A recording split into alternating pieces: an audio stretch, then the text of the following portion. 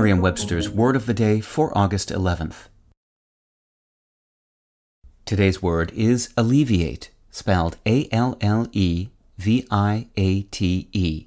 Alleviate is a verb that means to make something less painful, difficult, or severe, or to partially remove or correct.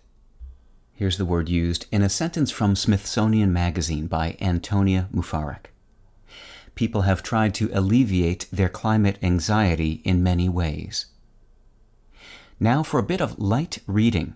The word alleviate comes from the Latin word levis, meaning having little weight. Levis also gave rise to the English adjective light, L-I-G-H-T, as in not heavy. In its early days, alleviate could mean to cause something to have less weight or to make something more tolerable.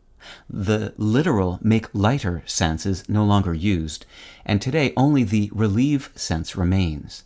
Incidentally, not only is alleviate a synonym of relieve, it's also a cousin. The word relieve comes from levare, meaning to raise, which in turn comes from levis. With your Word of the Day, I'm Peter Sokolowski.